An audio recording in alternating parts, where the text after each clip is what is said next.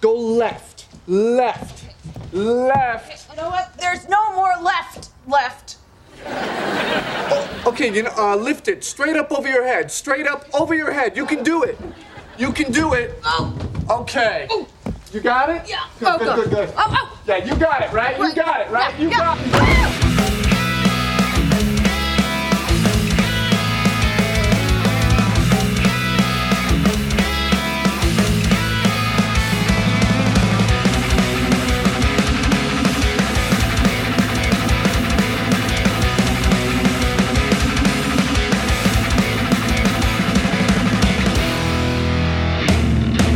And a one, and a two. I am on. You are on. You are always on. I am like a wild stallion that can't be tamed, so don't even try. Aaron is never off. Always on. I'm always ready to go. Always ready to go. Welcome to Growing Up Punk, the podcast about punk rock and all of its friends. My name is David. Hey, I'm Aaron. Sorry, I was about to cough, and then you caught me off guard. Yeah, cough into your elbow, good sir. It's good to see that you're practicing safe. Well, I don't know. You're helping to stop, flatten the curve. That's Make the sure my drum terminology, set right? doesn't catch it over here. Yeah, you don't want your drum set catching COVID-19. Actually, you know what's funny? So I showed you. I was jokingly saying this is not a jar of urine that I'm holding, although some people would say that it is in fact still a jar of urine. It's just been refrigerated.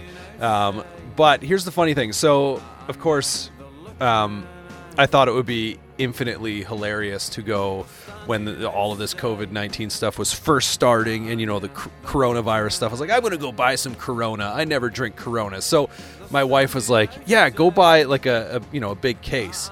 And so I was like, all right. So I bought a 24 pack or whatever. Just so you could go to the attendant and be like, it's Corona time. Yeah, exactly. But the funny thing is, first is that she doesn't drink beer, but she's now able to drink Corona, and so she was like, yeah, you should get some Corona because it's the first beer she's been able to consume, and she always feels left out, I think, if I have a beer, because she's like, it's gross. And so I was like, all right, if that means I don't drink very often, but also it's interesting because I feel like these might be like collector's items now, because like the Corona factory had to shut down. Mexico stopped producing. Oh, really? Yeah, I didn't read further to see if it's like, we've got breweries here who have switched over from producing. I don't know if they fully switched over. I'm going to say they haven't fully switched over, but they've like started changing things up so they can produce hand sanitizer and stuff like that. Yeah.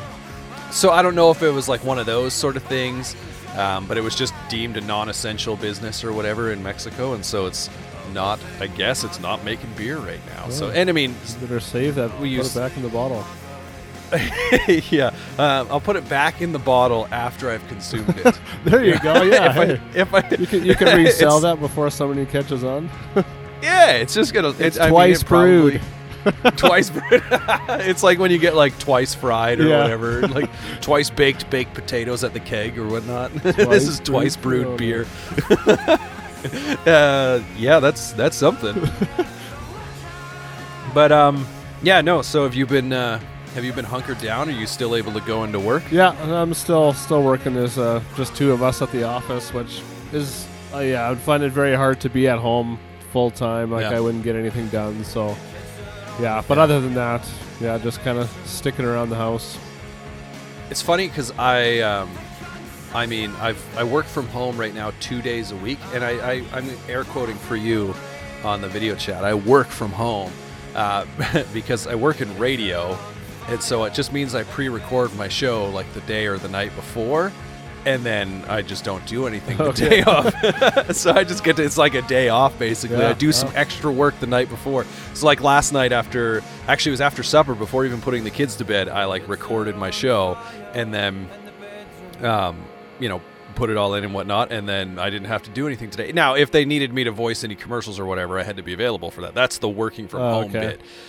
So you're doing ads for Corona is what you're saying now?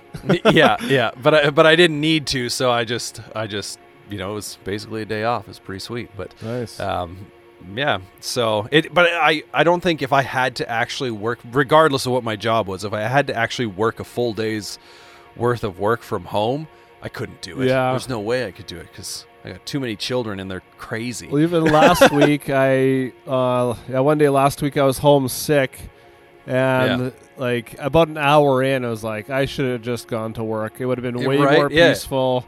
You know, it would be much more quiet to have a bad headache there than at home. And it was just, I felt like I should be helping out. And it's like, well, I took a sick day to not really even be able to rest. And most of the time that sick days that I take a sick day, it's never for me. Like I'll take sick days because my wife is sick, right? Or I'll take sick days because, you know, maybe now obviously times have changed right now and we aren't really leaving the house anyway. But, you know, back in the good old days, I would take a sick day if one or two or whatever of my children were sick and my wife had somewhere to be or something like that, right? So very rarely did I ever take sick days for myself, unless I was just like knocked out where there was not a chance I was helping with anything because I was just going to be sleeping all day, right? But yeah, if I had enough energy to get out the door, I'm like, I'm going to feel better being at work than I am probably going to be at home. So yeah, very rarely did I ever take those sick days, but now I get these just like, I mean, essentially, I don't know if they're sick days. Do they count as sick days when I'm just working from home because the kids are not in school and stuff? Yeah, I know. And I wish it's a weird time. I wish we got extra days, you know, whatever that would be called, help your wife so she doesn't go crazy days. Yeah, well, I mean, we do. I think I've definitely at work had days where I haven't had to use sick days to help with different but there's something medical tied to it, like whether it's like a day full, because I mean I have 5 children and you know, most of them have different medical or special needs, and so, you know, whether it's going to, like, my wife's got a day full of appointments and she just needs someone to be able to pick the kids up and stuff like that, or going to the appointments myself or what have you. My work has been nice enough that typically I don't have to use a sick day for that. So nice. It's kind of nice. But let's stop talking about being sick and stuff, and let's talk about some sick music. Yeah, let's start talking about sick music. So what have you been listening to lately? We're going to talk about a few of our favorites from the Quarantine Scene series that we just did. That was kind of ended up being way more hellacious than I thought it would be for me, but that's fine. It was worth it. But first, before we get into those, let's just talk about some other things that maybe you've been listening to. I'm staying with the theme, and I'm listening to System of a Down's Down with the Sickness. Just kidding. Isn't that Disturbed? I think that was Disturbed. Yeah, so close. He was this close to getting it. I thought of it as, I was like, that's not System of a Down. Anyways, no. What a terrible song. Now he's lost his train of thought. What? You think that's a terrible song? I mean, I think that's one of the classics. I don't want to get into talking about the classics with you because we had quite the discussion where I was worried about your mental well-being. I didn't realize mainstream rock like that had classics, but I think there are some Photographs in there. No. Okay. No. There's. I don't know. How do I know which is a classic and which isn't? Wait, now you're comparing Down with the Sickness to Photographs. Equally terrible. Equally can't make it through. Oh. So yeah, but name one thing iconic that Nickelback does? Whereas at least with Down with the Sickness, you have that whole thing that I can't do. Like, come on. Cove Reaper, is that the singer of Nickelback? Chad Kruger? Just kidding. Cole Reaver. Was he the singer of Sayo Center? Oh, maybe. I don't know. Yeah, anyways. Could be. He married Avril Lavigne, and that's something that Down with the Sickness Chad Kruger did. Yeah. So I'm going to have to give it to... Yeah, anyways. I mean, I will say Down with the Sickness is less of a classic than the song that you absolutely worried me with by you saying you hated it. Yeah. Like I'm talking about, Mr. Brightside. When you made that known to me, I seriously just started questioning things. Like I can't believe there's someone out there. It's one thing to say you don't like the Killers. I could understand that. That's fine. Like to say you don't like the Killers as a whole, as a band sort of thing. Well, that's probably the only song I know of theirs. So to me, that is the Killers, and which is okay. But the fact that you would say you hate Mr. Brightside absolutely blows my mind. So I did a Twitter poll. And guess what? I win. The Twitter poll question was Mr. Brightside, great song or terrible song? It was 100% in favor that it was a great song. Well, I'm sure it is. I just don't appreciate it. Sorry, yeah. not to, we rabbit trailed that one. So what have you been listening to? And that's your fault. I'll blame you. No, I feel like I have what have to you been defend listening myself, but hey, it's all good. Music doesn't need to be defended. No, Unless it's pop music- punk. it's- Defend pop punk. Right. Yes. Okay, so now my brain is in a totally different place, and I'm thinking of singer of Nickelback. Can I jumpstart you? Singer of Nickelback. I know singing, one. Yes. Sorry. Go. Well, so I can jumpstart you because I know one record you've Yes. been listening to for sure. August Burns Red. Speak truth over me, brother. Yeah. That'd be great if that was the name of the album. Speak truth over me, Yeah, brother. August- Brother. Yeah, August Burns Red's been a long time favorite of mine, and Yeah. I was so stoked to get it. So in this time, lots of bands have been pushing back their releases, and so when Yeah. I kind of heard hints of that, like I was getting pretty bummed out. But thankfully, they saw it as a good way to put music into people's ears that need it right now, and which I think is a Yeah. great idea. Yes, it probably affects music sales, but I mean, people are more desperate for it, and they've got more time to listen to it. So I think it's almost a smarter thing because they're going to listen to it more, they're going to share it more, and instead of just kind of Yeah. moving on. And We're in like this interesting, I guess, period in time because things like YouTube views, I believe, are down just across the board that I've seen, and then like podcast consumption, which is, we're doing a podcast right here, but podcast consumption across the board is down as well because people are at work less and they're commuting less right now, right? Yeah, So that's true. it seems people watch more YouTube at work and obviously listen to more podcasts while commuting. But I would not be surprised if like music streaming and maybe even if people are still regularly buying music, if that kind of stuff is up. Obviously physical sales still, I don't know where that would be because people can't, a lot of places you couldn't go into a music store, and now Amazon is doing things like prioritizing, like different shipments depending on, the need of something, right? Yeah. Like, so if you were to order a stack of CDs off Amazon right now and someone's ordering toilet paper, they would only send they're you going to discount. prioritize. they're going to prioritize sending that toilet paper or whatever out first, right? Yeah. So I don't know that physical sales, but I would not be surprised if things like Netflix streaming, obviously through the roof, or Disney Plus, whatever, and then music streaming. I've been listening to a ton of music, and just kind of like going through stuff. So yeah, it's interesting that it's kind of flipped a little bit. Yeah. I think on the whole, but so August Burns Red, I actually, I think. I've listened to it a couple times when it came out. I'm not a big, just like straight up metalcore fan. I didn't really like their last record. I just found it was just their sound in general is too much of an assault for me, like just on my ear, like it's just nonstop, right? Which at the same point, I'll listen to something like I could listen to a punk record that's starts and finishes in 18 minutes and it's blazing fast the whole time and have less of an issue than try to listen to August Burns Red. But this new record, and you pointed something out, I definitely enjoyed the songs on this record more. And I think you had said something about they were talking about just kind of simplifying things. Yeah, just trying. I think you said they were, instead of a song having 12 riffs, keeping it to 6, which is still a lot for. I mean, there's still a lot going on. Yeah, but a bit more digestible and some more kind of chorusy parts to make it a bit more memorable. Yeah, and I think as a whole, like it just felt like there was more dynamic, I guess, on the record. And I don't necessarily mean like quiet to loud dynamics, but just like different parts that kind of stood out. I'm not big on like their clean vocals. They kind of do this like weird distorted sing sort of thing. It was reminding me of a band. Is it Architects it reminds me of? Yeah, just kind like of that melodic style kind of of vocal. scream singing. Yeah. Which they haven't really done on previous records. So I don't know if they're just trying to kind of push it a little bit. Right. And usually that's like what I look for in like if I'm going to listen to a metalcore band is, are those singing parts. But I just found like the singing on this record I wasn't too huge on. Maybe I appreciated that it was there, but yeah, like the distorted melodic scream sing sort of thing. I think because there was like this tinge, if I'm thinking correctly, of like more like metal in his voice. Yeah. Could be.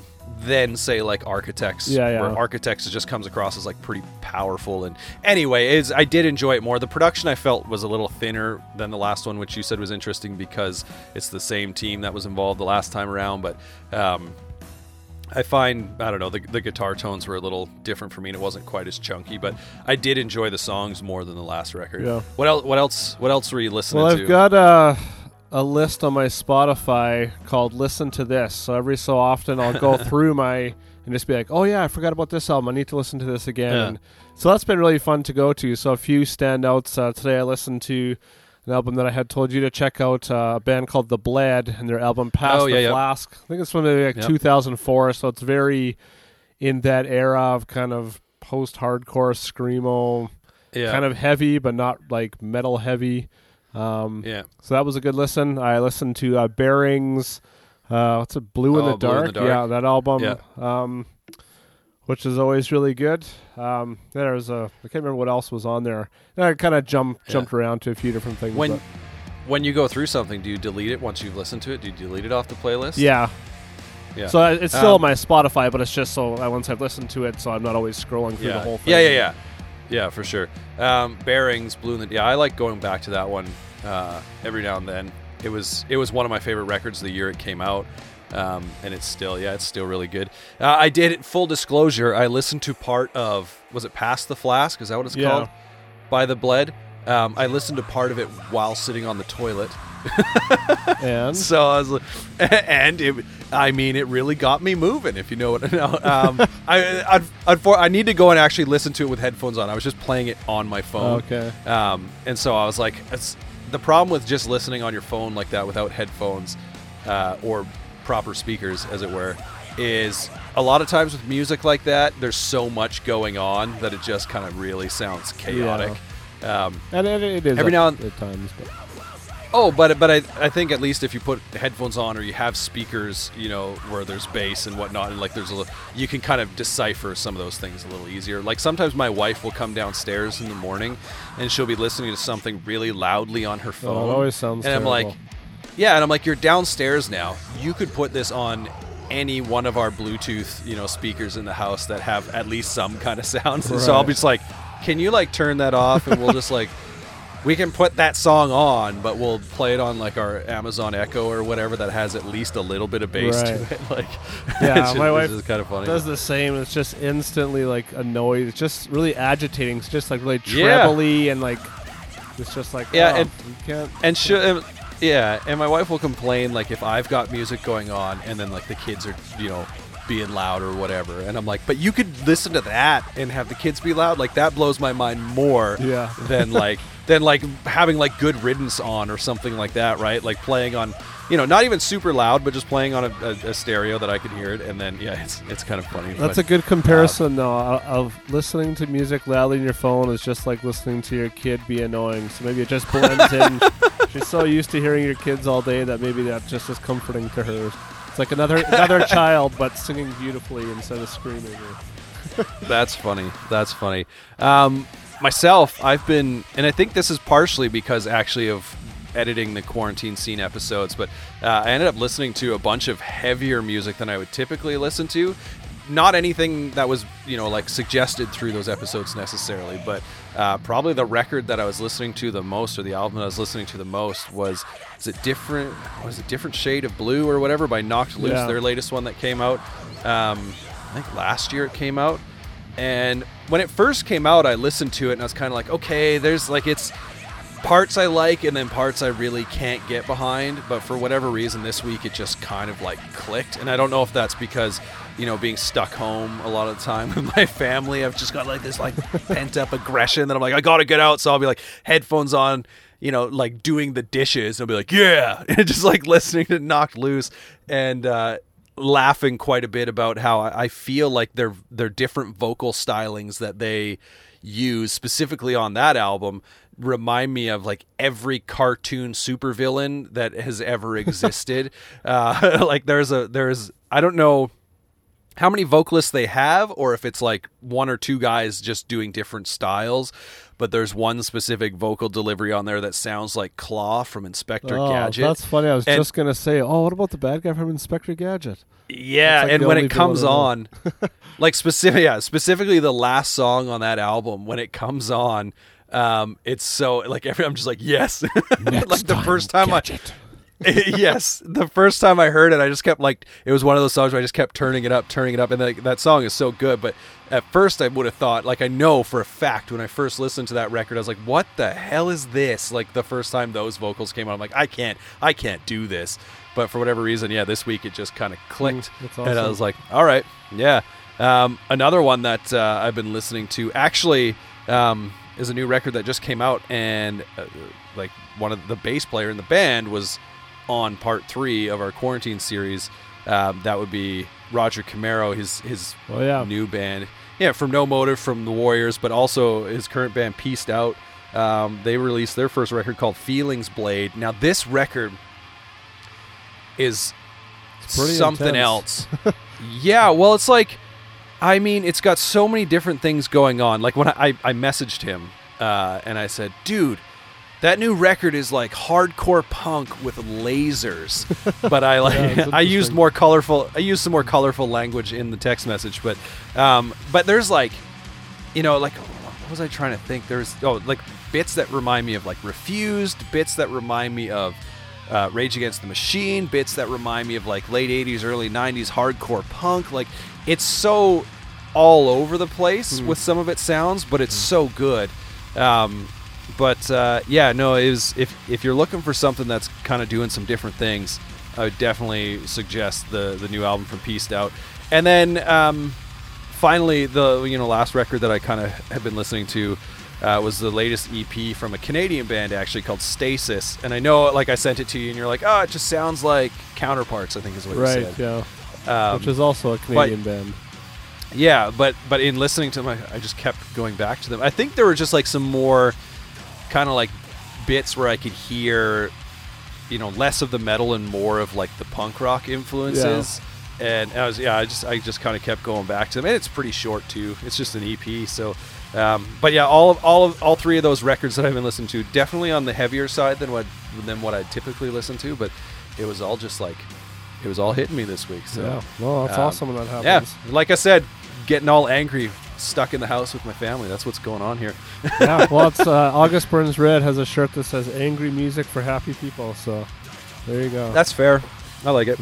So so let's get into the quarantine scene episodes that we did. Of course, part 1 was you and I, so we don't need to cover that because I'm assuming the records that we recommended we're familiar with. Yeah. But then we did 2 parts where we featured a ton of friends and contributors from other bands, from other podcasts. Even we had some YouTube personalities on it. I think there was only one person from YouTube specifically. That'd be Sam from 90s punk rock guitar covers. Is that what it is? Punk rock videos? I can't remember. Terrible shout out right there. Love you, Sam. But yeah, we had a bunch of people on. So why don't you share? I just decided, I'm sure there are some other records on here that, to give more of a listen, definitely jumped out. But the initial ones that jumped out, what were some of those that you came away with going, oh, I'd never heard this before, and was actually pleasantly surprised? So that's interesting because there wasn't necessarily a lot that did that. So in saying that, I was really blown away by the diversity of the bands and records that were recommended.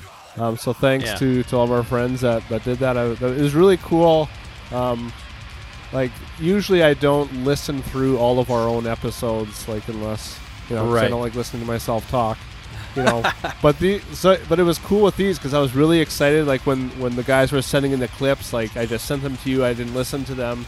I just listened to make sure they were working or whatever. But it was cool. Looking forward to getting to hear what our friends were listening to or recommending or what was inspiring them. And because often with some of them you're like, okay, this is this guy's from Comeback Kid, so is he gonna recommend that kind of stuff, or is it gonna be something like Bailey from Silverstein? And I know like his taste is very eclectic and a lot different than the band Silverstein is, and so with his it was really interesting listening. So it's like, I have no idea what any of these bands are. None of these kind of bands would like really catch my attention, but it always helps to hear somebody else talk about something they're excited about, because it's kind of like, okay, Yeah. like, this guy's really excited about this, so maybe I'm going to listen a bit more and check it out. And even if I don't love it or it doesn't really have any staying power with me, it still kind of stands out a bit because somebody I know that likes it. Sure. So yeah, there was the main band that I checked out was the band Nails that I think Matt from Junior recommended. Right. And so was it the very first recommendation? yeah, it might have been actually. So maybe that's No, actually, sorry, Manchester Orchestra was his right, first yeah, yeah. recommendation. But yeah, he was the very first voice you heard outside of my own in the series. But it would have been hilarious if it was just the first recommendation. I Yeah. checked that one out and then I stopped. no, that one, because that's a band that I've seen and heard lots about. Yeah, And so I was like, they're like they're like the brutal kind of band, right? yeah, but it's Yeah, yeah. interesting because it's really short. It's like 2-minute songs, so it's a bit easier to digest. And so I listened through half or 3/4 of that album, and by the end I was like, okay, that's enough. It's just something I want to go back to, but just a cool band. So I appreciated that one. I actually found myself going back to a lot of the bands that were recommended that I already knew. So besides Nails, there wasn't a ton of bands that really sparked anything kind of special to me. I mean, like I said, I loved listening to them talk about it and why it stood out to them. But there was, I'm trying to think of some of the albums, like there was Belvedere. Yeah. Oh, right. Even like Good Riddance. Well, yeah, Stu was talking about like from Oh, Comeback yeah. Kid about broadcasting. And that's an album that Yeah. I really think is underrated. Like every time I go back to that. So there's albums like that where it's like, oh man, yeah, and I want to go back to that even though I've listened to it and I'm aware of it. But I found myself getting more excited about the bands I kind of already know of. Right. There was a band called Ignite that was mentioned.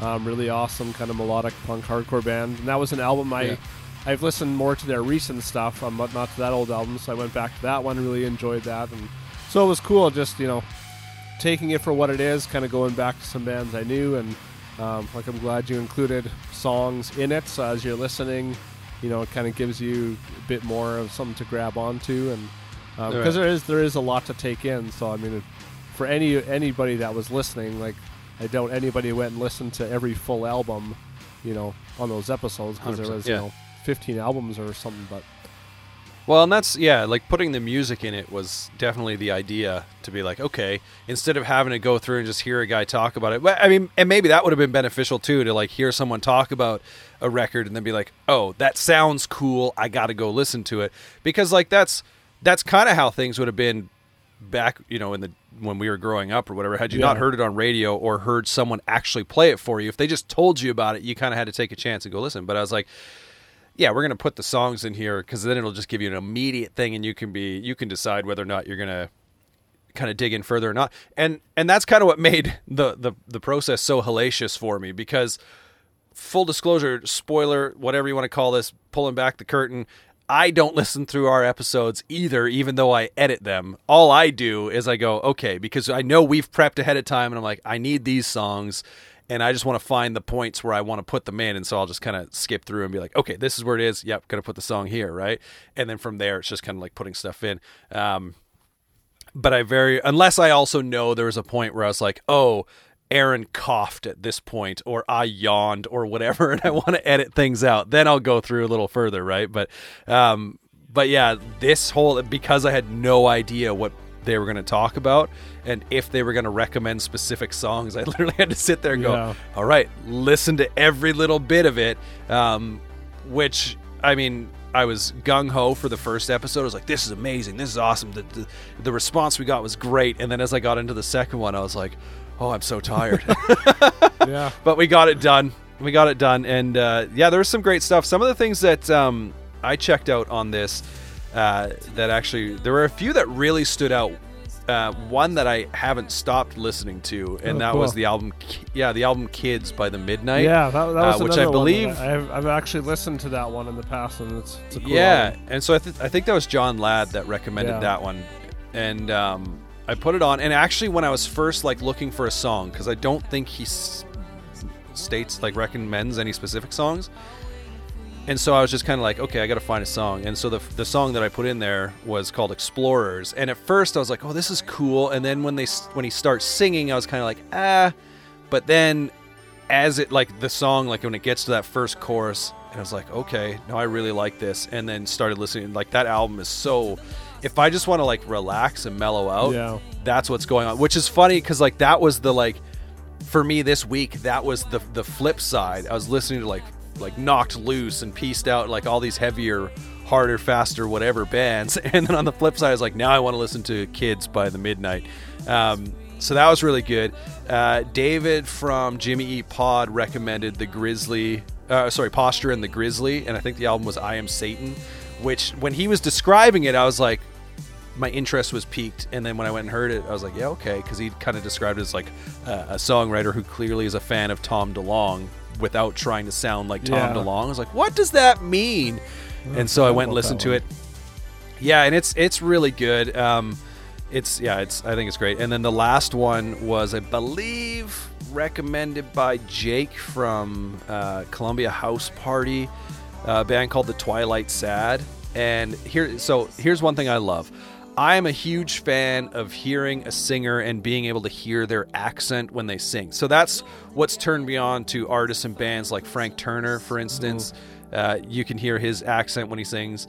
Actually, how I first got turned on to Frank Turner was there was a guy, I think the University of Toronto, that did like a whole presentation on John K. Samson's songwriting and what makes it so complete and so good. And in that presentation he featured a quote from Frank Turner, and I was like, who's Frank Turner? And then went and listened. I was like, oh, I love that you can hear his accent. But then also bands like Biffy Clyro and then Frightened Rabbit, which are both Scottish bands, which also The Twilight Sad is a Scottish band. And so as soon as you hear that like Scottish accent, I'm like, okay, I really like this. And so it was kind of, it reminded me a little bit of Frightened Rabbit, but more in the vein of kind of like, I guess, emo bands. So I was like, this is pretty cool. And I only listened to that one record, and I think it might have been their first or one of their first. But so those were the kind of the ones that stood out to me. And it was a long process, but it was a fun process. I think we'll do similar things in the future. Yeah. Not necessarily quarantine, sort of like specified that way, but whether it's like top albums or whatever, we'll get into it. But let's get into we're going to continue our series that we put on hold for a couple weeks to do this, and that's our John Feldmann series, and we're technically wrapping it up. I say technically, you'll find out later, but we're technically wrapping it up. We're going to talk about the band Mest, and we're going to talk about State Champs, because Feldy has worked with both of those bands. Mest early on in his producing career, State Champs more recently. So first, let's get into Mest's, I think, well, it wasn't their first full length, but I think the first album that everyone got to know them by. That's Wasting Time. If I could be anything at all, I'd be an angel, spread my wings to fly away. But I'm stuck here on the ground, so I'll see you around. You'll hear me piss and moan and complain.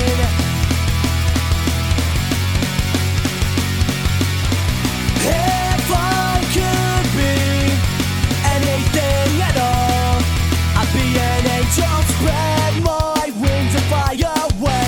But I'm stuck here on the ground, so I'll see you around. You'll hear me piss and moan and complain. Did they have a full length before this one? Yeah, they had one. I think it's called 40 Ounces to Freedom, 40 Ounces of Freedom. Right. There's a few of the songs from that record made it on to this record, because I did at one point in preparation for this kind of quickly go through it, and I noticed there were a few songs I was like, oh, this is on Wasting Time. Just like I think there's one or two songs from Wasting Time that maybe make it on to their next one, or like there were.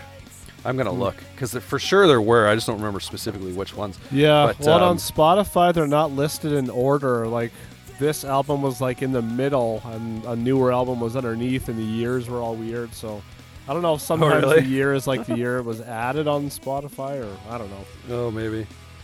Yeah, anyway. Yeah, so on their follow-up album, Destination Unknown, The song Drawing Board, Oh, which we're going right. to talk about, Yeah. is also on there. Oh, that's funny. I I'm trying to think that didn't realize that. is that the only one? I feel like there was one other one, but maybe not. I wonder why. Wonder why they put that one on there again. I mean, it's kind of their single from the first album, but why would they put a single on the Yeah, I second don't know. album again? Unless, I guess, let's see. It's because it's track 12, so it's possible that this on Apple Music is a bonus or something, re-record or yeah. I mean, it could be. I'm not 100% sure, but I don't know because it says track 15 is a hidden track, so who knows? But their first album that came out before Wasting Time is called Mo Money Mo 40s. Oh yeah. And Nice. I'm trying to see. Oh, so it had Slow Motion, which is on Right. Wasting Time. I feel like there was another song in there too that I'm just not remembering the name by looking at them. But so this record, why don't you share your thoughts on it first? You picked the songs from this record, so why don't you share your thoughts on it? Yeah, so I'm going to. I've talked about my buddy Jess from Dauphin a few times. So he was my best friend in Dauphin, so we discovered a lot of music together, mostly because he had good internet and cable, and You're right, I you didn't. said that. And, so yeah, this was one of those bands that as soon as I think of it, I always think of hanging out with my buddy Jess. So he would tape shows on Much Music. So there was a show called The Punk Show and a show called The Wedge that were usually on like Friday or Saturday late. So he would sit there, and as soon as like a video came up, he'd hit record on the VHS, and then we'd go over to his place at lunch or whatever and just watch these videos. And one of those videos was for Mest's "What's the Dealio?" Yes. And we thought it was the coolest song, even though it's probably one of the worst songs on the album. But being that age where discovering any kind of new band was the coolest thing in the world. So he must have downloaded the album and given it to me. I never had that one on original CD. But this album got a lot of play over the years, and because I didn't discover Goldfinger until kind of more recently, in the last 5-10 years, Right. I never really heard the comparison of style. But now, as I re-listen to this, especially after we just did a Goldfinger episode, Yeah. it's kind of all I can hear, and so it was kind of weird listening to it in preparation for this because, like, oh man, that's. So it's interesting that John Feldmann would. It's not only did he record this band, but I believe he kind of discovered them and signed them. And so I wonder, it seems weird to kind of do that with a band that is more or less a junior version of your own band, And so I don't really know, like, if Mest ever exceeded Goldfinger in popularity for any amount of time, and they moved on with their sound kind of after that. A little bit more experimenting, so it was just kind of that first album, but yeah, it was so funny listening to it this time. Be like, man, like this just sounds like Goldfinger. And They kind of moved from sounding like Goldfinger Jr. to Goldfinger Jr. meets Good Charlotte. yeah, and then they actually, thankfully, a few albums later, their favorite album of mine is called Photographs. If you haven't heard it, you should go check it out. They kind of find their sound similar with. It's funny because this has come up a few times, like with bands like The Used and Story of the Year with John Feldmann, how he's discovered them, signed them, recorded them, and then kind of later on the bands, maybe not as much with The Used, but with the other ones where they kind of really find their sound, and I guess maybe he just thought, okay, well, Goldfinger's doing well, and so why not kind of find another band that's kind of like that, or. Yeah, it's an interesting question. I don't know the story behind that, but I can definitely, from the moment I heard them, and I'm assuming it was the same thing. Like I want to say I saw the video for yeah. I want to assume that's how I first heard them too. Much Music, seeing that video. I mean, it was a classic video of its time. It it fits very much in that era. There were little people running all over the place, chaos at a party. Like it's, yeah. Simple Plan came along a year or two later and basically recreated the album cover and stuff. But it's funny with this record because Destination Unknown, I never owned it. I listened to it a little bit, but Wasting Time, I definitely owned it. And it is a record that as soon as I hear it, it takes me to a very specific place. Because just this period of transition I think I was in my life, because my parents had sold the house that we had spent the last few years in, like my junior high years going into high school years. So the first year or two of high school or whatever.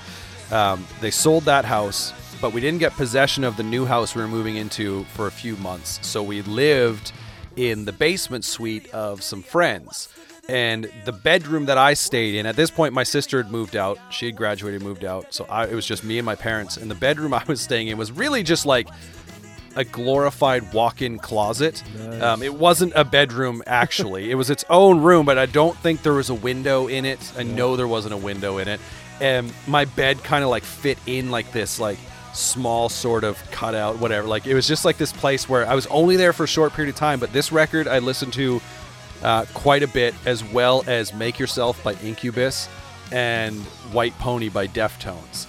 Were like the three albums that for whatever reason I was listening to quite a bit at that time. And so when I put this on, I'm immediately like kind of taken back to that time. And just like, as much as, you know, we talk about music we listened to when we were in high school or whatever, not all of it takes me necessarily right back to a space in time, whereas this album definitely does. And so it's kind of cool. I've always loved sort of putting it on and going back and listening to it and kind of being in that place again, even though it was such a short amount of time. And for whatever reason, all I can think of is Corn Pops. I don't know if my mom like decided during that stretch of time, because we were living, you know, in this like cramped space in a basement suite, that she was just going to like, because my parents were usually like, we very rarely bought like the sugar cereals, right? Should do a whole podcast on that. On cereals. Cereals we weren't allowed to have growing up. Well, it wasn't that we weren't allowed to have it. It was like she would buy it for like, oh, it's, you know, for Christmas or just for like a weekend thing. Not as a Christmas present, but for like Christmas morning sort of thing, right? Like these sort of like more special things. But for whatever reason, this period in time when I was listening to this album, I was eating a lot of Corn Pops. So take from that what you will. But I've always kind of enjoyed this album. It's you know, it's really polished and clean sounding, and they are super tight, you know, all around. And so, yeah, it's been one that for the most part has stood up, I think, to the, you know, the test of time or whatever, for like pop, almost like an underdog pop punk classic, because I don't think everyone was on board with Mest like they were with like Blink or Newfound Glory or what have you, right? So, but yeah, let's get into some of these songs we're going to take a closer look at. The first one that you picked was Drawing Board. I can recall only this one time, this kind of control a girl had on my mind. But I'm falling deep, I can't get out. I've never acted this way before. I spent days and nights in my bedroom trying to write the perfect song to sing to you. Write a song a day, but she won't like it anyway. Back to the drawing board with the words you've heard a million times before.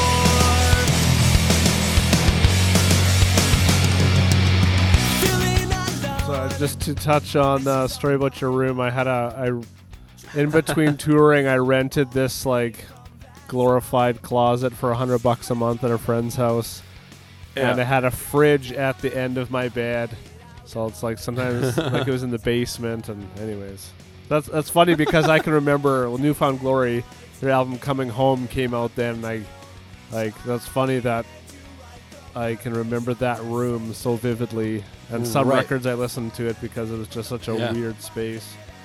So anyways, shout out to Weird Spaces. Yeah, Drawing Board. So besides What's the Dealio, this is the song that always stands out to me on this album. I love the intro. It almost kind of has a bit of a Blink influence, I thought, to the intro part. And I can't remember. Well, I guess Blink would have been out before this album, so I guess they stole it from that or whatever. But I love that the clean guitar keeps playing that lead during the first verse. I like the imagery of a drawing board and having to go back to it when things don't work out. I think that's a cool concept for a song. The song seems like it's more about writing the perfect song for that girl that you like.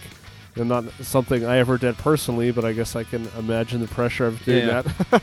My wife always asks me to write her songs, and I can't do it. So So I get that part of it. But yeah, I love how much music correlates to relationships and how it can force you to keep trying something in order to please someone. I like the line, write a song a day, but the band won't like it anyway. Shows a determination to stay creative and hope something comes out of it, which is a huge part of anyone that's doing something creative, not just music, right? You're just kind of sometimes hoping for the best. And so I just thought that was a funny line. Just he's writing all these songs to this girl, and he's bringing it to his band, and just like, this is terrible, man. They're shooting it down. And he's like, I got to do it. I got to find the perfect song to get this girl, whether it works in the band or not. So, yeah. But yeah, overall, just a great standout song. And even now when I listen through it, I always look forward to that one, and it just stands out to me. Yeah. I mean, I would definitely agree with that, like opening guitar, like more like the rhythm guitar kind of that they're picking there. That clean tone sound like reminds me of Blink as well. The lead riff that comes in that plays the melody doesn't really remind me of Blink too much. Right. Like it's not something they really ever did. Like Tom would always write, kind of specific riffs that stood on their own, and then I feel like the melodies of the verses and the chorus would kind of be different. But yeah, no, it's definitely, I can relate to the, I've definitely written my fair share of songs for and about girls. Actually, kind of funny side note, the first song I ever wrote for my wife was called Your Playground Antics and These Dead Fish. Because it was like about, I think it was like our first date. Definitely, if it wasn't our first, it was one of our first dates. We like went for a walk, and it was the winter, and we walked around, like there was this little like man-made lake in the town that I grew up in, and we went for a walk around it.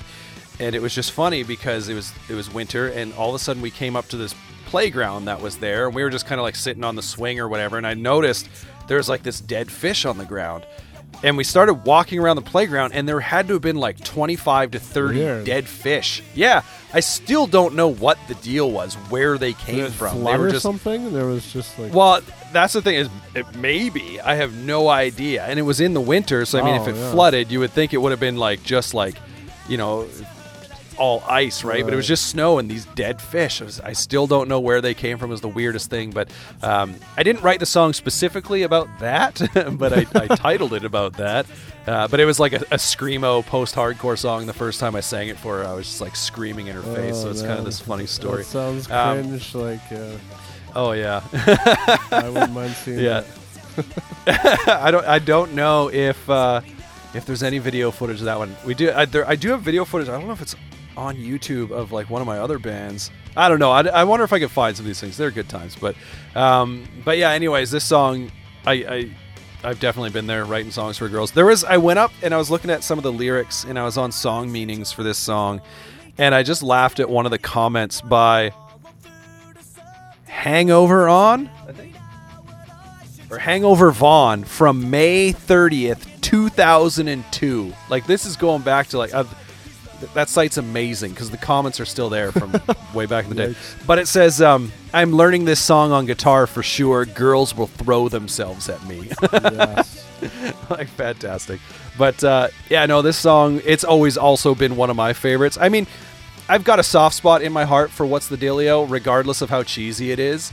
It is the song that kind of introduced me to them, and for whatever reason, like it's just so light and fun. I think that song. Yeah, at the right time, it could be a good jam. But and it reminds me of one of my sister's like boyfriends back around that time, or shortly before then, because he would always say, "What's the dealio?" And I was like, "What the hell does that even mean?" And then all of a sudden, this song comes out. Was he referencing this band or what? No, because this was before that song came out. So then when the song came out, I was like, "Oh snap!" Like, I know someone who legit says this in their everyday conversation, so it's kind of funny. That's unfortunate if that's a saying you say. But what's the dealio? Especially to your girlfriend's brother. Right? I mean, I think he said it to everybody. Okay. What's the dealio? So let's get into your next one, which was the song Change. I said, what is that you're saying today? The exact opposite of yesterday. It's funny how things can change, and your mind gets rearranged. Tell me, what should I do? Tell me, what should I say? Is there even time for change, or is it just one following another? When I look your way, I don't know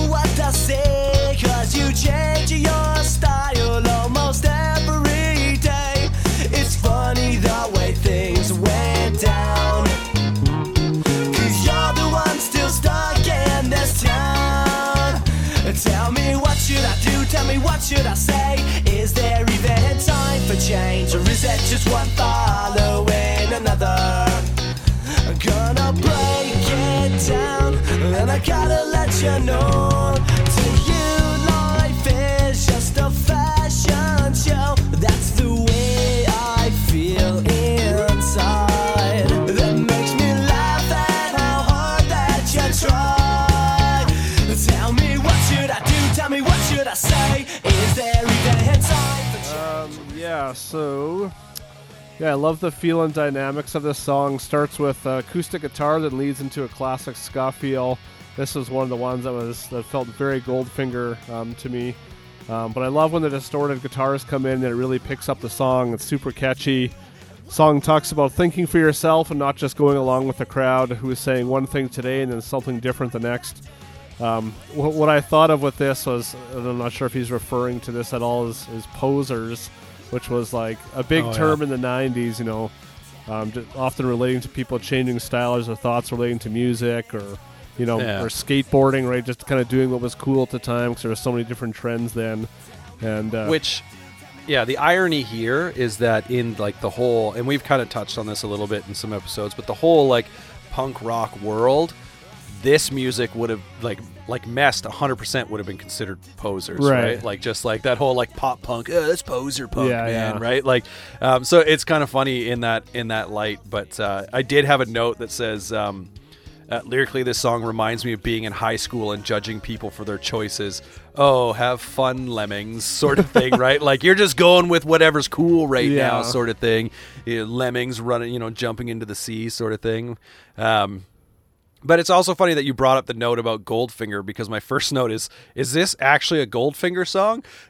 Because it is 100% the formula that I pointed out on the Goldfinger episode about what I like about Goldfinger, in that, especially in that earlier stuff, right? Like, I mean, the lighthearted ska, there is a guitar riff in this that reminds me of the song Here in Your Bedroom, like just kind of this neat sort of like palm muted clean guitar riff that comes in, and then when about it gets to the halfway mark or so, it just like takes it up a notch and goes 100 miles an hour, right? And like it's 100% the formula of Goldfinger there. And I mean, I should go back and listen to that first album and see like how much of it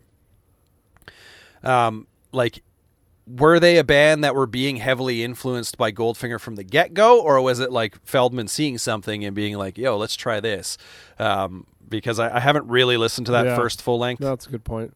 I've listened to pieces. I'm sure that's just who they were at that point in time, because he even looks like he's trying to look like John Feldman with like the bleached blonde hair. I imagine there was that influence was there. And that album art for that first album is so bad, I can't imagine going and trying to listen to it. So, like the Mo Money Mo 40s or whatever. Yeah, it's pretty rough.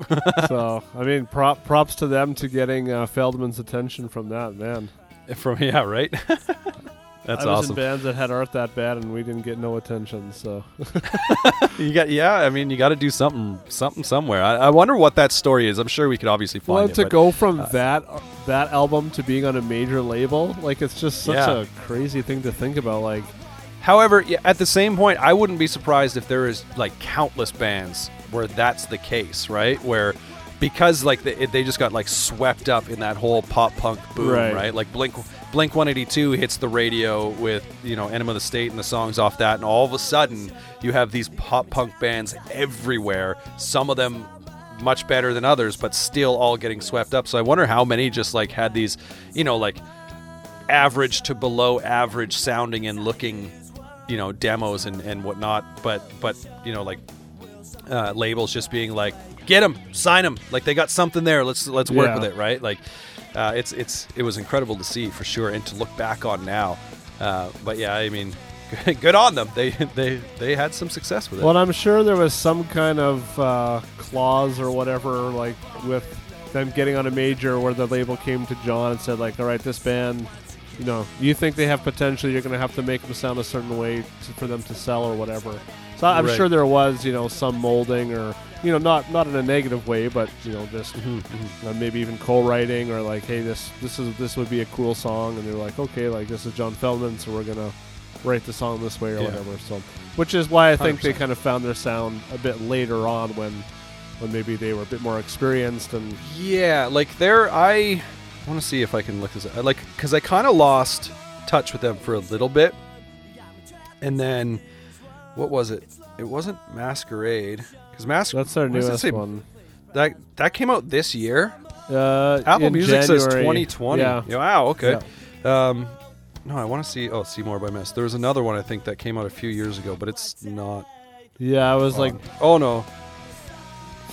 No, Photographs was 2005. Not What You Expected, 2014. Maybe that's what it was. yeah, it wasn't. But I just remember them coming back because Photographs is 2005, and then there's 11 or 9 years between albums. So maybe it was back in 2014. I just remember being like, "Oh, that's not what I remember Mess sounding like." Yeah. Well, I think it's just essentially the singer now, and he's had different guys in and out of the band, and so Yeah. I don't know. Yeah, I don't know, but Yeah. Who knows? Have you ever seen them live? no, it's not a band Yeah, that I even really recall ever really seeing like on a tour that stood out to me. Or I'm Yeah. sure they did.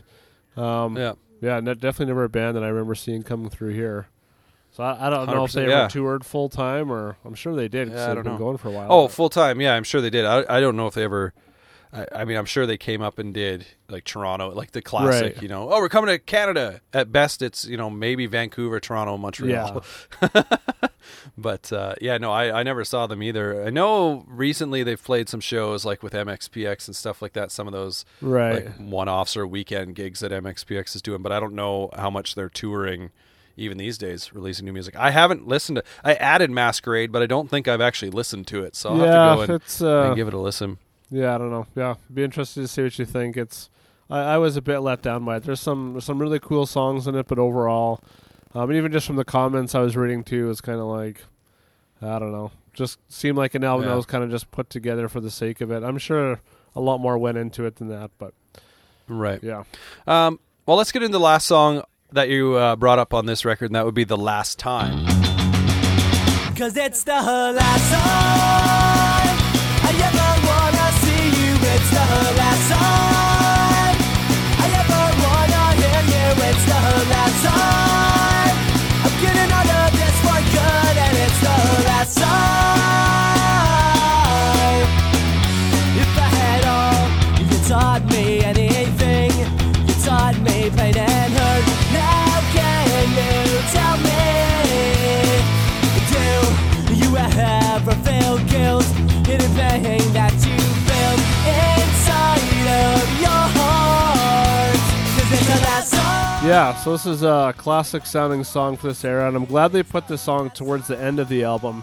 It just kind of helped as I was listening through it. You know, there's the last few songs I was kind of losing a bit of steam, and so it was cool to have that to kind of finish the album. Similar to that song on the end of the Story of the Year album, where it just kind of goes Right. full tilt to end it.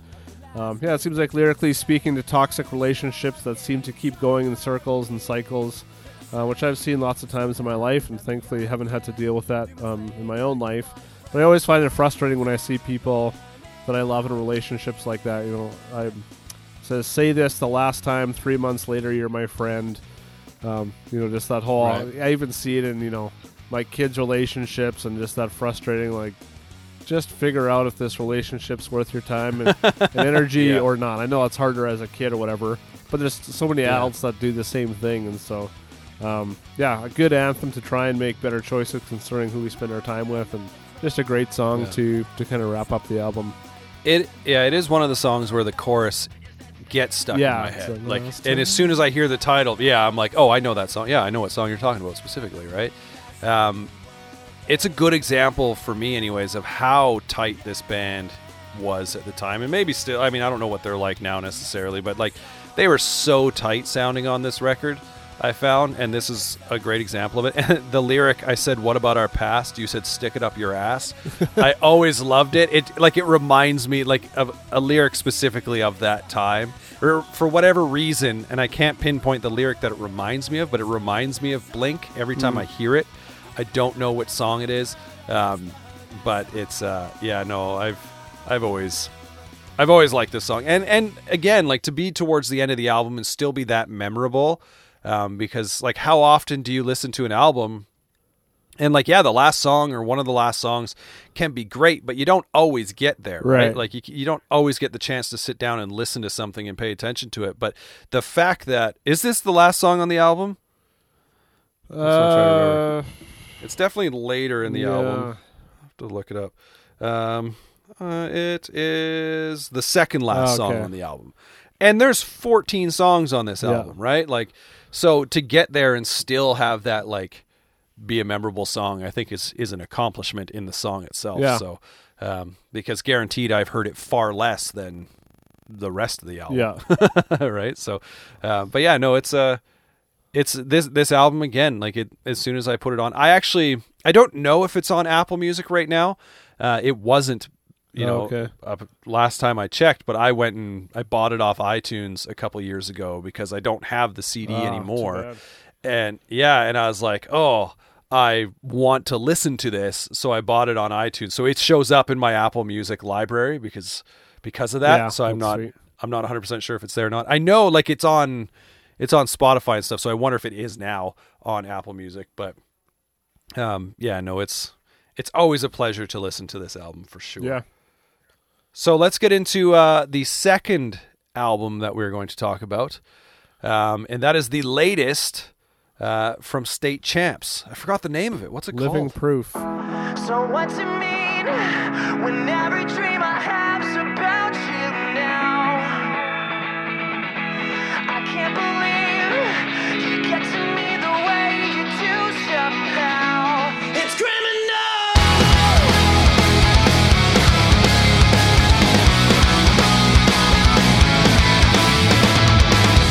Believe me, it's easy to let this go deeper. The taste could be sweeter. Come on, you're too strong. And far gonna keep my composure. Just tell me what this is really all about. I'll feel you tearing down castles in my head when we're in different beds. So what's it mean when every dream I have's about you now? I can't believe. Living Proof. There you go. I was like, I've said to Alexa so many times, my Amazon Echo, like, hey, Alexa, play State Champs, Living Proof, but I just blanked on it right there. Yeah.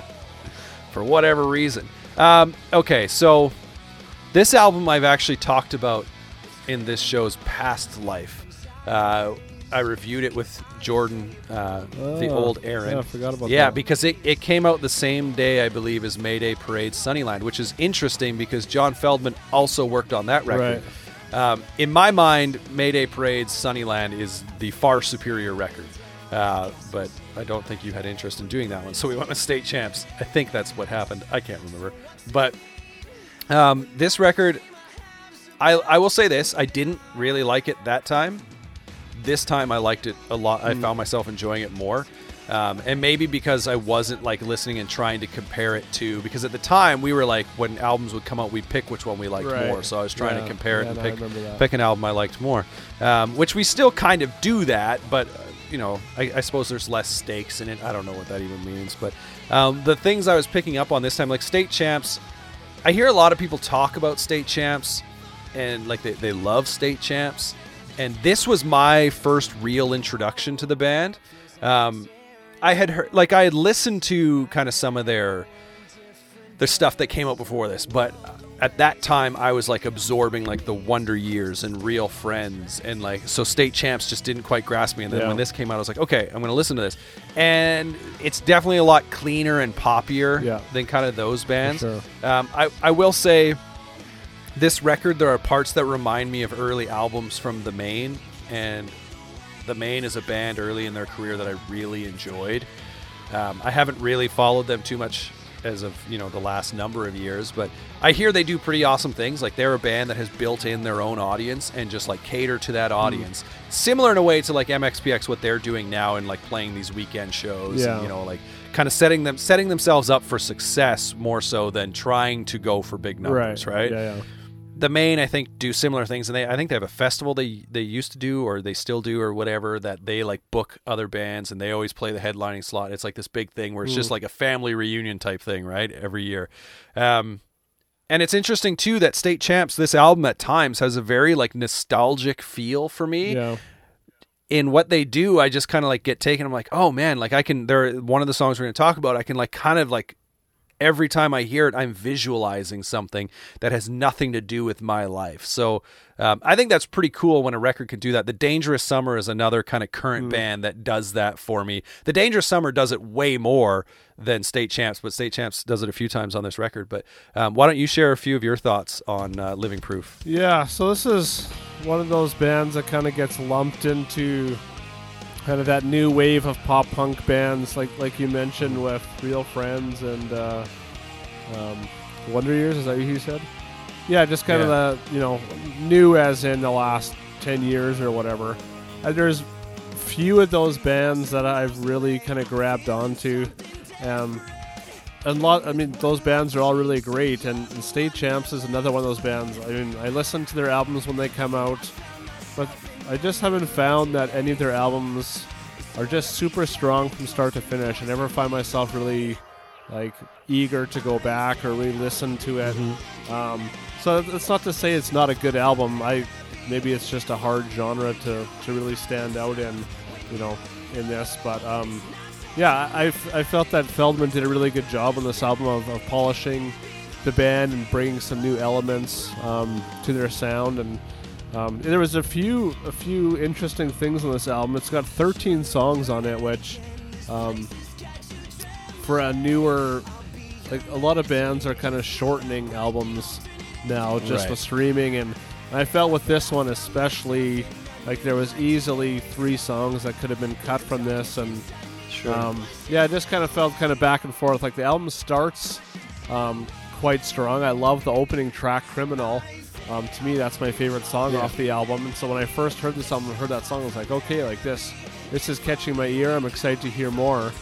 And then there's definitely other good songs on this album, but nothing really caught my attention the same as that. So as I was listening through this album, I found myself going really back and forth, like, okay, this is cool. Then the next song will come on and be like, they're kind of losing me. And so I did find it kind of hard overall to kind of gather thoughts on this album and the songs. And so it's kind of an interesting comparison between Mest, which obviously has been around for 15 years more than this one. So there's a lot more time and nostalgia and experience with it. And so, I felt that I found it hard to kind of come up with a solid opinion on this album other than great band, great album, just not something I really enjoyed. Yeah, that opening track is definitely, like, it kicks the album off real well. Unfortunately, we don't, I like set out this kind of rule when we pick songs to not pick the opening track. We will talk about the opening track, but I say that only because when I want to kind of feature songs, the opening track always gets played as soon as I intro the album, right? Like that's always what goes first, is like that the first song that's an actual song. If it's got like a 30-second intro, I'm not playing that, right? But yeah, so that's why whenever we feature the other songs, I'm like, we can talk about that opening track. So Criminal is a great song, and it is for sure it's number 2 I think on the record for me, because there is one that stands out more than that song for me. And it's the first one we're going to talk about, which is Dead and Gone.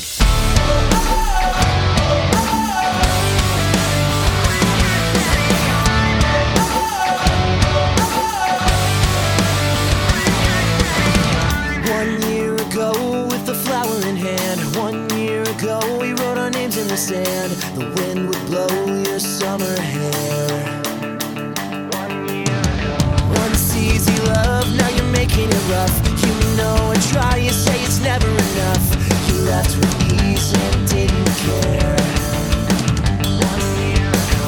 What used to seem like heaven feels like hell. I wanna breathe with ease again. I wanna get some fucking sleep again. You only ask forgiveness after it's gone wrong. I need to get up, state again. I need to get my head on straight again. You only get redemption when you're dead and gone. When you're dead and gone.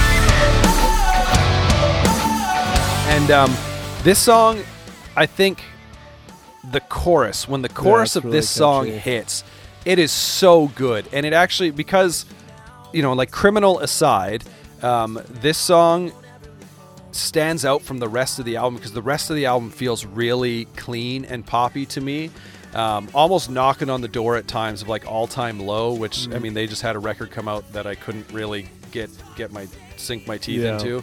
And that's kind of the way All Time Low has been for me for basically since their early on. I really liked their first EP and first full length, I think it was, and then that was about it. But this song, when that chorus hits, this might be a stretch, but it's like the rawest thing on the album. There's not a whole lot of rawness on this album by any means. But yeah, just the way he kind of Derek sings on that chorus, I feel it. And I also enjoy how they reference Friends, like the TV show Friends. Well, technically they reference the theme song, which I'm assuming they're not just straight up referencing the Rembrandts when they sing and we'll be singing "I'll Be There for You" or whatever. Yeah. I'm assuming they're just referencing the fact that they enjoyed Friends, which I was like, how old would Derek have been when Friends officially went off the air?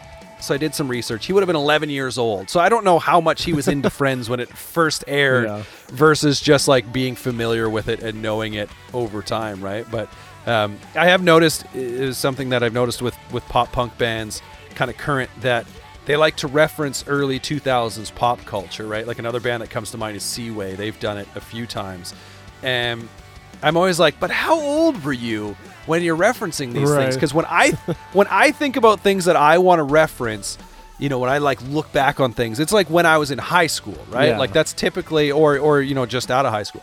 Whereas like all these guys, they're like referencing stuff from when they would have been in like the 5th grade. And I'm like, I guess, but it feels so weird to me. And I guess it's because I'm getting old, right? But so they're looking back fondly on things in their childhood. But there's a lot more access now to, or not. Well, now, and that's like, the thing, right? For that bit, like I don't know if they're that much younger than us, but well, so I mean, yeah. So like Derek, he would have been 11 in that would have been. It went off the air in I think 2000 and when did Friends go off the air?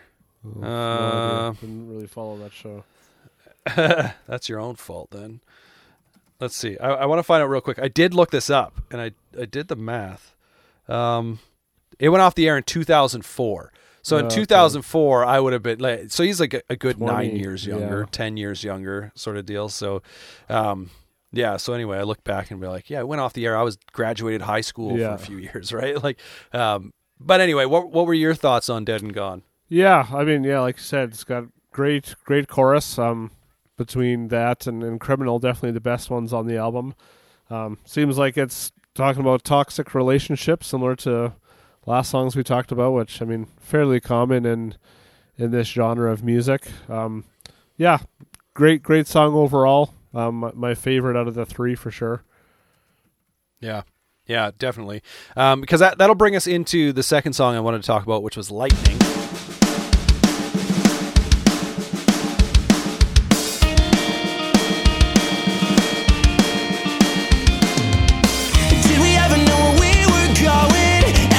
Turn around, just another ghost, misreading every feeling. She would think I had the worst intentions. It was all fun and games, but you'll never know. In clear view, I could hear you on the phone, but was it you alone? I was trying to find a reason why I'd ever let it grow. And she said, oh no, we were lightning.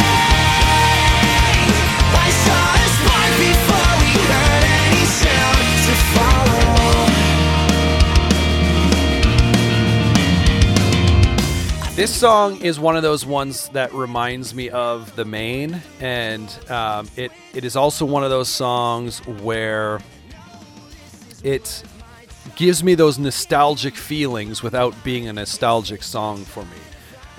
For whatever reason, when I listen to this song, I picture like the narrator, Derek or whoever, if you want to put someone else in those shoes, as like writing this song about a relationship that's in the summer and all this like stuff that's going on. Like, because I guess when I hear like lightning, I think of like lightning storms, right? Yeah. And I automatically get a picture of when my wife and I were dating. There was one night we went out and we tried to chase a rainstorm Like, have you ever, when you look at the clouds and they appear to be hanging down to the ground, right?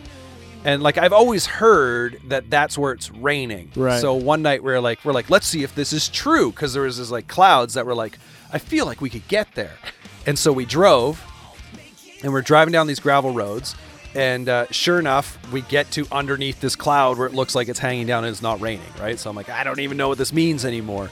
But on our way back, we pulled over on this like secondary highway or whatever, and we could see this lightning storm that was happening, you know, to the east, a couple hours away, and we could just sit there. It was perfectly calm where we were and dark, and we could watch this storm that was just like going nuts. And so when I hear this song, and you know, with the reference of lightning and whatnot, that's like the image that I get, like just kind of being out, you know, in these country fields or whatever, which is funny because it's not a country song. But yeah, no, I kind of get taken to this specific place, which obviously this wasn't a song that was out when I was experiencing this, because it came out many years later. And also, I can't help but sing "Who Knew We Were Like This" on the chorus, as opposed to "Who Knew We Were Lightning." I'm like, oh, every time I just want to sing "Who Knew We Were Like This." Well, that's not right. Yeah, it's not right, man. Is this? I have down that it was a very short song. Like it's just like 2 lines in the song, or. Oh, I don't know. I didn't look up the lyrics. That could be a thing, though. That's what I definitely didn't catch on to that. Let's see if I bring it up here. I don't want to listen to it. I just want to see the lyrics. What? I think it does kind of start repeating a lot, kind of towards the back half of the song. But there's more. There's definitely more than 2 lines in the song. The bridge of this song is my favorite part of the song. I just thought it was kind of the most creative part instrumentally on the song. Mm-hmm. Yeah, this is going to be a recurring thing on this record for me. Is like there are a few things that stand out, but for the most part, this album kind of like, while I can put it on now and not be like it's not a record where I'm like, okay, turn this off, please, right? Yeah. But it's definitely not very memorable for me. And if I recall, I think there was a lot of the reaction when it came out was a pretty split on people loving it and people hating it, but like coming from fans of State Champs. But the final song that we're going to talk about is called "Something About You."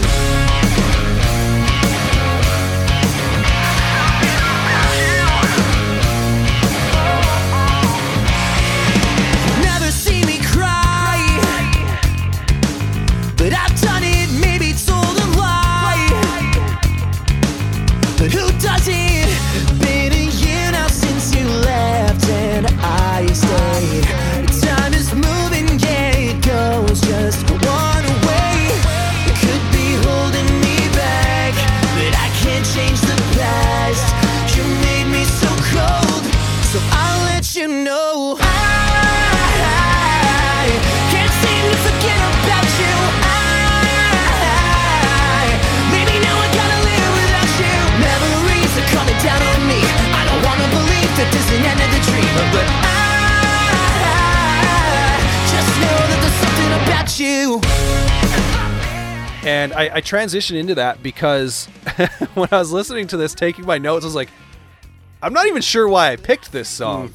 Like, to be honest, there was something that must have stood out to me at one point. Like, it's fine. It reminds me a little bit of the Rocket Summer. I don't know if you ever listened to them, but yeah, and it reminds me a little bit of that. But all in all, it's like it kind of sums up the album for me, I think, pretty well. Is there's not a ton of fully memorable parts. Like, there's small parts here that are memorable. There's a couple, like we said, Criminal and Dead and Gone or whatever, are 2 like songs that if I was going to be making a playlist of, you know, this band or similar bands, those would be the songs that would make it for sure. But yeah, this song, I just kind of was like listening to it recently going like, why again did I pick this song? And I even switched to this song. Like, there was something, because I had a different song. I was like, no, let's do this one instead. And I can't put my finger on why I switched and what stood out. Maybe that's what it was. I don't know. There must have been something in the moment when I texted you. I was like, no, let's do this one. But like, for sure, picking those first 2 that I had, the third one I was just kind of like, I was more picking a third song because I needed a third song. If that makes sense. Which isn't really a great attribute to an album if you can't even find 3. So Yeah, I mean, good album, and I mean, I would love to see kind of what else they come up with, maybe with a different producer, or, I mean, with most bands, I would say I always want to hear the more punk side of things versus the more pop. I mean, some specific bands maybe it'd be the opposite, but, and I've heard that lots with John Feldman is, you know, often because he works with so many pop artists as well, that some of that bleeds into bands that, you know, are maybe trying to maybe break into the mainstream or do something different, and so that maybe just naturally comes when working with John is to, you know, try more pop sensibilities, which maybe works in some cases, but sometimes it's like, I think a band like State Champs is at their best when they're more just kind of in their raw form. Well, and it's intriguing to me because I feel like Feldman's always been doing that, but things have kind of altered a little bit. Like, I think he's always been really good, because it's one thing to be like polishing and working on those pop sensibilities, right? There's another thing to be really bringing in pop production. Yeah. And you know what I mean? So like, cause like I would be interested to see if he took a band like Mest today and worked with them, you know, not actually Mest, but if we could take the Mest of, you know, early 2000s or whatever and transplant them to today, would they still sound the same or roughly the same as what Wasting Time sounds like? Or would you have those songs where I go, oh, I mean, he's clearly trying to make something here that sounds like it's a little more fit for radio. Yeah. Because at the time, that stuff was fit for radio and fit for MTV, right? Like, he didn't have to make it sound like top 40 music, because it kind of was, right? So that's the interesting thing now, where you hear a band like State Champs and you go, yeah, Feldman's making everything so poppy. And you can look at that with Blink-182's 9 as well. I know that was a lot of the comments on some of those songs, right? And I kind of look at it and go, I mean, sure, I guess, but at the same point, like, is he actually just doing the same thing he's always doing? Right. It's just now that's what's on the radio. Yeah, it could be. I don't know. Yeah, well, that's an interesting thought. I don't know. But, I mean, this is, like, Living Proof, for me, is an album that, it's an inoffensive album, right? Like, there's nothing that comes on it that I'm like, oh, turn this off now. But there's not, outside of maybe 2 songs, there's nothing that comes on it either where I'm like, oh man, I just want to listen to more. If it comes on, that's fine. You know, like, I'm sure it's a decent song or a decent album to kind of put on and just have as you're like driving and visiting with someone on a long drive, right? Like, it's fine. But, you know, when it comes down to, I mean, I know the answer here. We're going to pick, you know, like if you had to listen to something, because we're in quarantine season right now, if you had to listen to one of these 2 records while quarantined, which one would you pick? I'm got to go with Down with the Sickness again. Well, I you know what? System of a Down's best album. I support this message. Yeah. Not even their album. We're gonna do an episode on System of a Down at some point in time. No.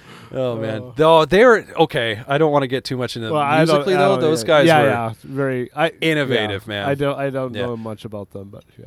But back to the original question. Yes, definitely Mest. Me and Jess bombing in his parents' basement all day, every day.